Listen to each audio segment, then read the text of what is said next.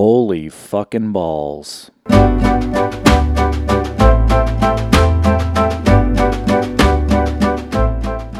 finally pulled the trigger on changing my recording station to a PC. I was just getting to a point where anytime I looked at my laptop, I was thinking about work. And when I think about work, I just dive into work. I'm like, I got to get shit done. So I moved over to a PC and trying to figure out how to record on a PC with all of my particulars and everything and my quality control issues and whatnot was admittedly a challenge, maybe to put it lightly.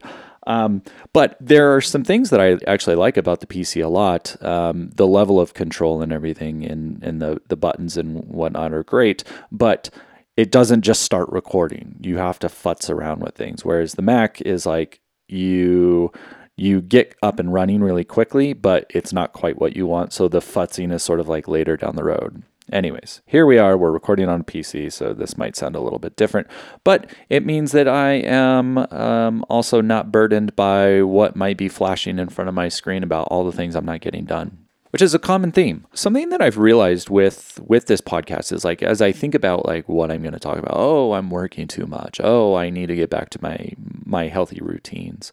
Or at least I guess maybe I realize these cyclical patterns, something that might seem new or different to me, to an outsider might be like, well, yeah, you're always stressed about work. You're always, thinking about work. And it's like, well, it's different. And for me, it's different, but for you, it might be the same. Speaking of patterns, there is sort of I think I'm coming out of, not a funk per se, but I'm coming out of one of these bigger patterns. And it's been about a month now. That started really with my trip to Vegas, where I started working on a project, and that project sort of led to a lot of discoveries, a lot of not so good discoveries, if I'm being honest. And I was slowly picking away at these things and really diving deep into solving a particular problem using a technology that is not very fun to work with. And there was this sort of domino effect where I was really obsessive with work, more so than usual, which is really saying something.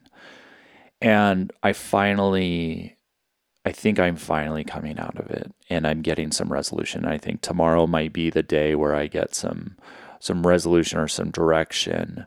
And it was a serious dark alley. In fact, the project that I'm now working on, the one thing that led to another, now there is an actual project called Dark Alley.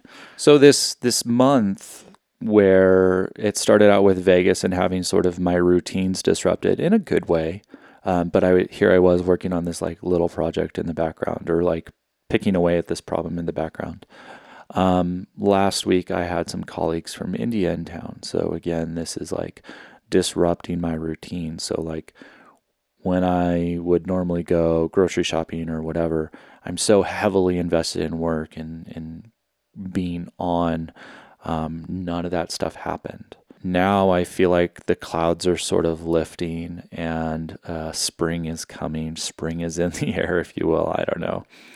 And I feel a sense of normalcy just on the horizon, which is like really, really delightful. I do love change of routine, but I've been a little too obsessed with solving this really major problem.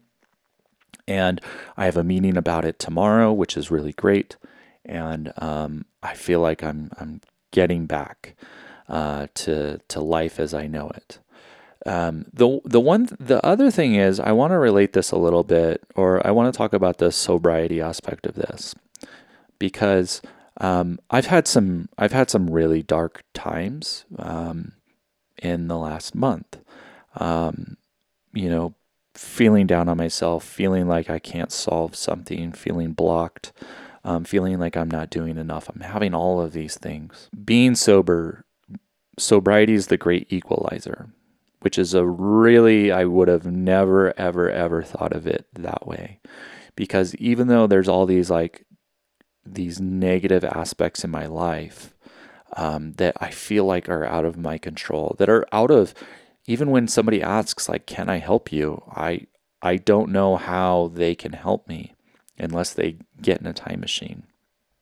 So even with all these negative aspects, being sober has been the great equalizer in my life, because when I lay my head down, I don't have to think about like the shame, the guilt, the any of that crap that I had in in a former life.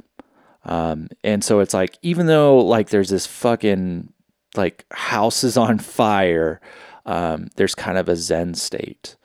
And my sober group has been kind of interesting because like I've been so focused on work and like some of my yard work and like everything but like some of the like deep sobriety work.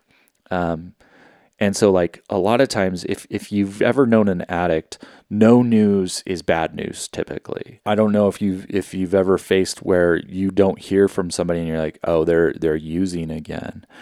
And for whatever reason, I've been able to stay sober, even though I might be a little bit less engaged in my sober community.